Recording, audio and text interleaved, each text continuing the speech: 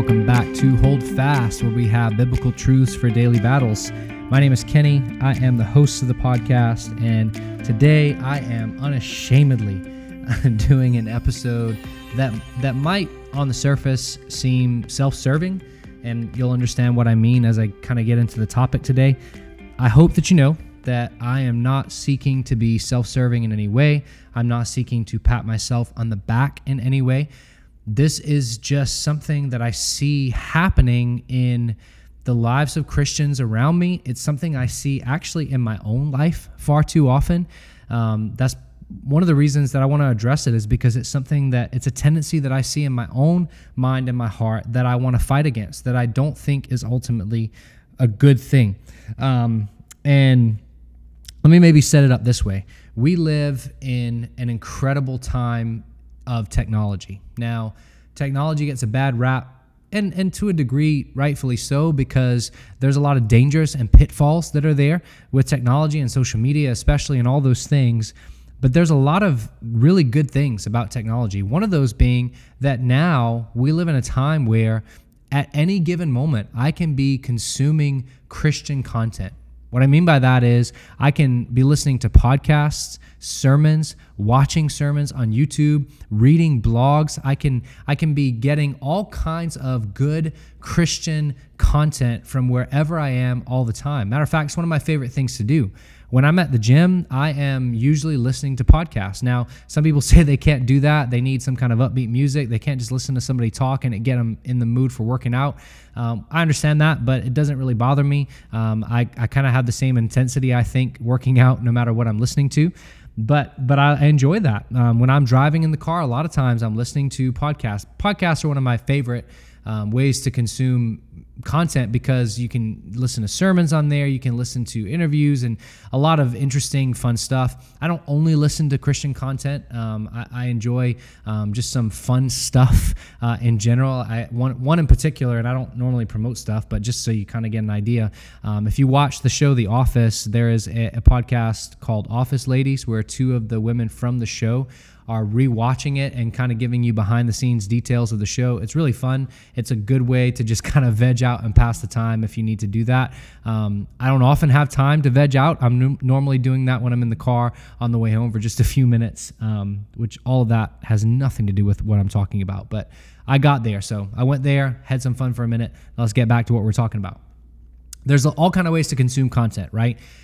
The danger is that we live in an age where not only is there a lot of Christian content, but quote unquote online church is becoming a thing. So Christians are becoming a lot more content with not going to church on Sunday because I can listen to my pastor preach from my couch if I want to. And then a lot of them take it a step further and they go, well, I can listen to my pastor and he's fine, but man, this other pastor that I know that's really well known, he's better than my pastor at preaching and he's still preaching the word, so let me listen to him instead. And the danger is that you can begin to consume all of this content, but you've lost that connection with your local church. And you're not primarily listening to and learning from and being discipled by the leaders within your church, your other brothers and sisters within your church. And here's the part where it's going to maybe sound self-serving. And again, I hope you hear my heart in this. But YouTube should not be your pastor. A podcast should not be your pastor. A pastor on a podcast should not be your pastor. You should have a pastor, you should have elders and leaders and people pouring into your life who you are physically gathering with each and every Sunday. And you might say, well, Kenny, that sounds a little bit legalistic. I mean, I'm listening to the Bible either way. It's still kind of the same, isn't it? I don't believe that it is. I believe there's a massive distinction, because the purpose of listening to sermons and consuming content, if you will, from a biblical perspective, is not just to gain knowledge and just to check it off your list and puff yourself up with all this spiritual knowledge. It's not even necessarily always to figure out what's the application for my life.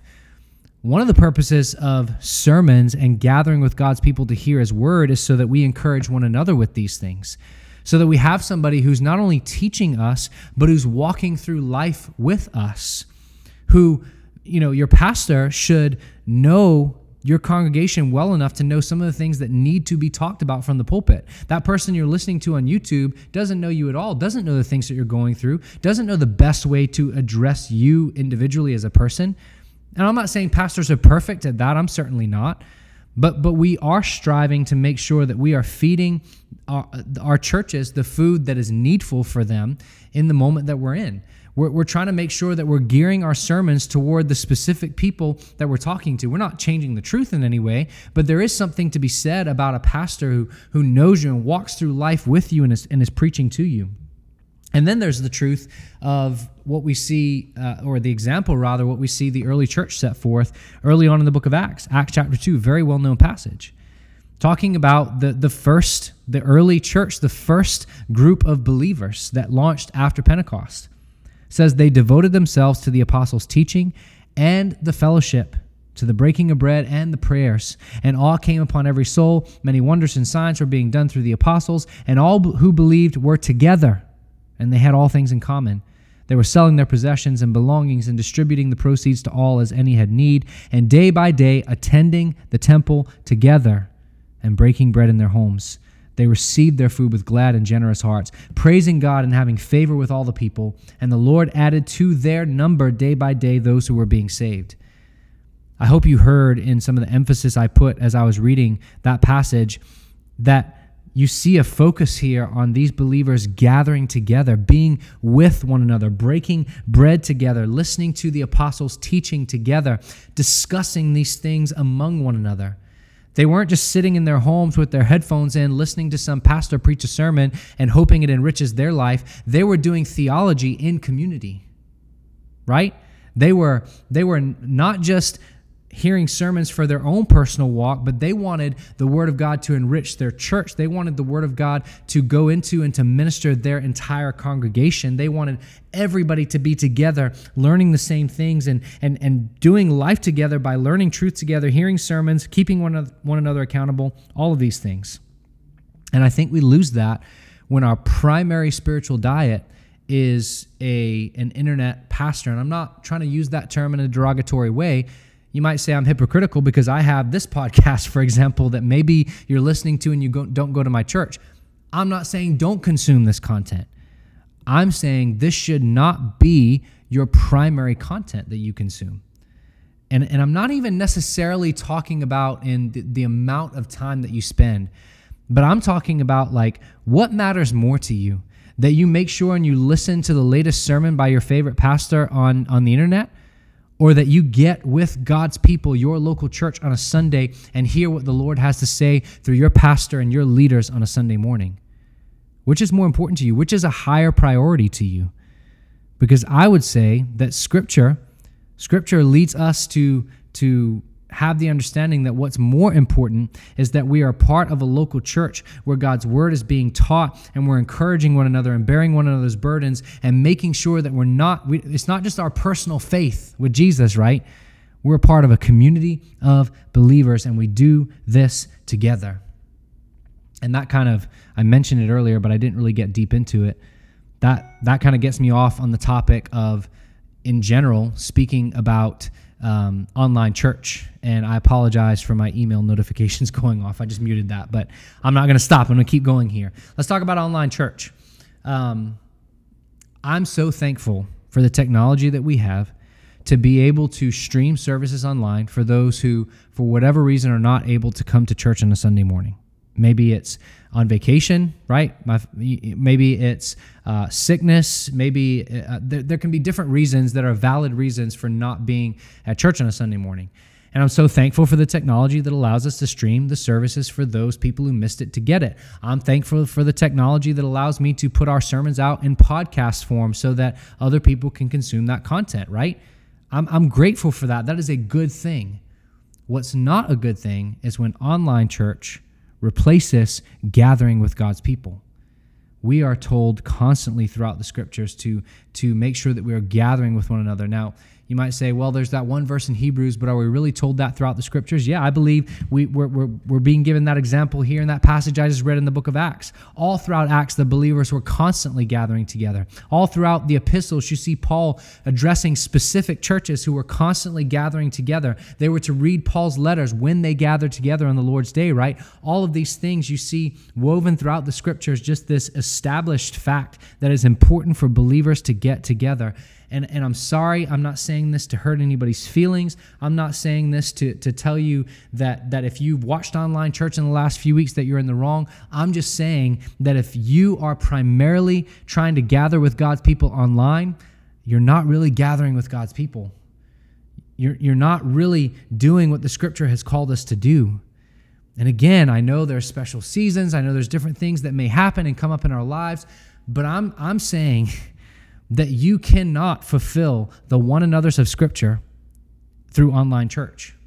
You can't bear one another's burdens. You cannot successfully, I'm not saying you can't do it at all, you can't as successfully and as faithfully pray for one another if you're online, because you're not face-to-face with these people on Sunday getting to see them and talk to them and hear about how things are going, which, by the way, plays into the fact that if you're just showing up to church on a Sunday, if you are coming physically to church and all you do is walk in late and walk out as soon as the service is over and you don't engage with your brothers and sisters in Christ in any way, that's not a whole lot different than the person who's sitting on their couch doing online church. The purpose of the gathering is, yes, to proclaim the word, to exalt Christ together, but it's also to be with one another, to encourage one another. And you can't do that if you just stroll in whenever you feel like it and leave before getting a chance to really connect with people.